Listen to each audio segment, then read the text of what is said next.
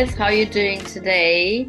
I'm Andrea Tina, and we're gonna carry on the previous subject from the previous podcast. That we made sure that you understand properly how to detoxify and how to optimize detoxification. So I'll try to be as simple as possible, and make things easy for you so you understand, and everything will make sense and will be easy for you, because it's a little bit more complex when it comes to processes that happen in the liver. So I'll just try to make it easy. Okay, so when we talk about optimizing detoxification, a detoxification process, we can do a lot of it. First thing we have to do is avoiding the toxins, and then the second thing is that we have to boost our own detoxification pathways. So very big mistake so many people do when it comes to detoxification is just eating nothing or going on a juicing diet, as I said, without understanding that actually protein boosts detoxification. Yeah, we are made of blocks of protein. We do need protein in order to support our body functions and to be able to detoxify properly. So the detoxification process in general relies on vitamins, on minerals, on phytochemicals, on fats, on protein, which is really important, and also on fiber. So when we say we detoxify, we need to make sure that we have all these ingredients in our diet on the right dosages in order to make things happen. An adequate protein is required to supply the amino acids used by the liver to synthesize a glutathione. So glutathione is the master detoxifier in our body, and you can only get it from amino acids, hence protein. So if we do not do that, if we do not get this glutathione, it's very, very hard to initiate the detoxification process in the liver. As I said, glutathione is the master detoxifier and is the body's most critical antioxidant and detoxifying molecule. It's very, very easily depleted when we are exposed to toxins. So this chronic exposure to toxins will massively deplete glutathione from our body. Protein also provides the amino acids critical for so many of our body detoxification pathways. And the main detoxification pathways when it comes to medicine, functional medicine, are the methylation, acetylation, glucuronidation, and glycination. So we need to make sure that each of these pathways, it works optimally in order to be able to detoxify completely. I'm not going to bore you with these terms. I know that you might even not remember them, but we do rely on, we do have 4 detoxification pathways, and we rely on them to work properly in order to detoxify. So I like to make things easier for you. And the first thing that we're going to start with is the fact that we need to stay colorful, not with the clothes, but only but also with the food. So we need to make sure that we have all the phytochemicals, which are the colorful plant chemicals, in our diet from vegetables and fruits, and this will make sure that will enhance the detoxification pathways. So broccoli, kale, collards, Brussels sprouts, cauliflower, green tea, watercress, dandelion greens, artichoke, garlic, ginger, rosemary, turmeric, citrus peel, cocoa. They all contain these colorful chemicals called phytochemicals. They are very, very important for our detoxification processes in the body. These phytochemicals, they are called polyphenols, and they are found in berries and green tea and cocoa. So these specific polyphenols found in green tea, cocoa, and berries, they actually turn on certain genes that boost glutathione. So this is really, really important, and we should make sure that we have on a daily basis these polyphenols or these ingredients in our diet. Just, get rid of that coffee for the time being and switch to green tea. This is what I have at the moment here. Have some dark chocolate or make your own dark chocolate home. I can give you the recipe if you want. Then make sure that you have your berries every day. Forgot about all these high sugar fruits and just switch to berries for the time being. This is going to help you to lose weight. This is going to boost your own detoxification pathways. So other than being colorful, we need to make sure that we sweat a lot, the toxins. We do detoxify when we sweat. And sweating can come in various ways. First of all, exercise. We need to make of it a lifestyle. We need to have a vigorous exercise regime and adapt it to our body. So just go to a certified good coach and ask them to put together a program that works for you. You do need to have, I suggest everyone, even if you cannot train weights, even if something happened to you, you do need to get your cardio at least 3 times a week for good health. You do need to sweat, ideally, every day for minimum 20 to 30 minutes for optimal body functions and to make sure that we sweat those toxins out. Another good way to sweat the toxins is the heat therapy or the sauna therapy. And I'm a big fan of saunas.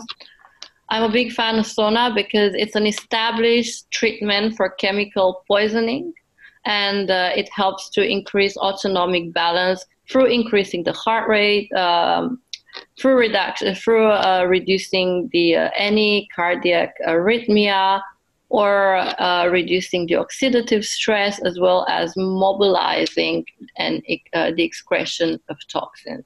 So many people disregard the importance of sauna, but I'm telling you, add that sauna therapy 2-3 times a week and you'll feel the benefits. You'll actually feel that you can focus more, you'll feel less brain fog, you'll feel less fatigue, you'll feel more energized. So just find a place with a good sauna and just get in this sauna 2-3 times a week. You're not going to regret. In terms of science, researchers have analyzed that the sweat produced in both traditional and infrared sauna, it's slightly different. So if you have the possibility to go to an infrared sauna, I highly recommend it. Sweat from traditional sauna was about 97% water and 3% toxins. And the sweat produced in the infrared sauna was about 80 to 85% water. So the rest, obviously the remaining 15 to 20%, consisted in toxins such as heavy metals, sulfuric acid, sodium, ammonia, uric acid, or any other fat-soluble toxins. So if you have the possibility to go to an infrared sauna, go for it. Women out there, be very careful. If you do have breast implants, you cannot use the infrared sauna because your implants might be leaking. So this is the downside for women in terms of infrared sauna. But I'm pro sauna. Go for it. It will make a massive impact in your detoxification process, especially when it comes to those heavy metals and chemical exposure. Okay, what are the things you can do in order to get rid of the toxins from the environment? The chemicals, the heavy metals. We need to take into consideration our teeth, because mercury most of the time stays hidden in the dental fillings or amalgams, and quite a few people do not know that.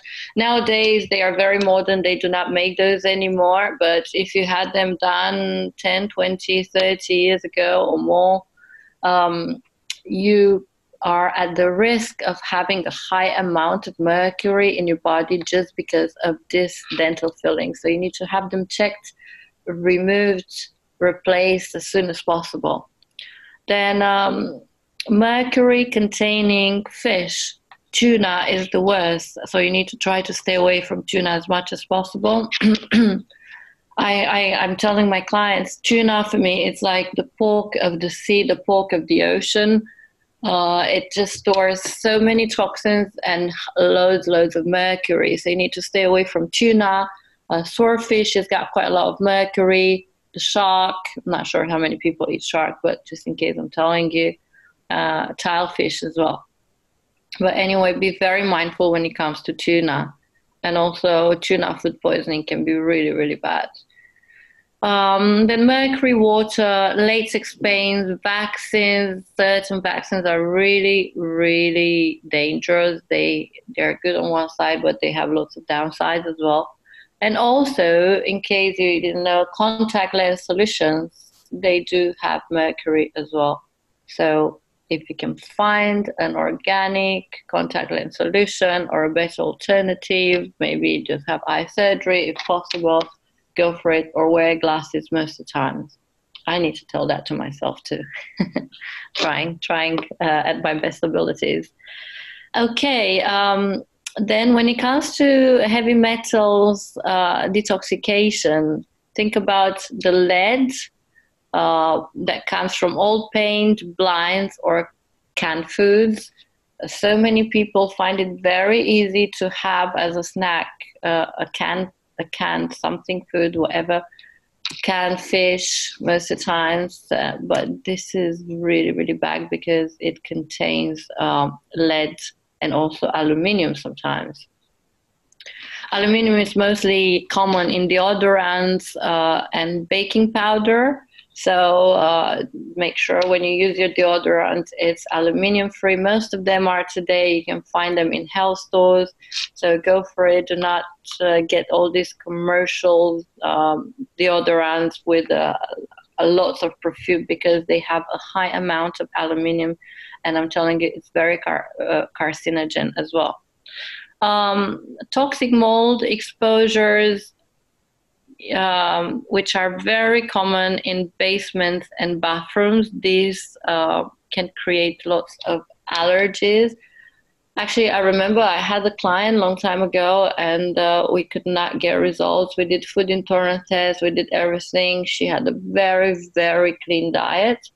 The workout was perfect, everything was on the track, but she could not get there. She would always be congestion, she would always have headaches, foggy brain, and then after a couple of months I just decided to go to her house and see if there's anything wrong, to just check maybe there's something wrong with the environment she lives in. And then in her room, there was a lot of mold. So she was living with this mold.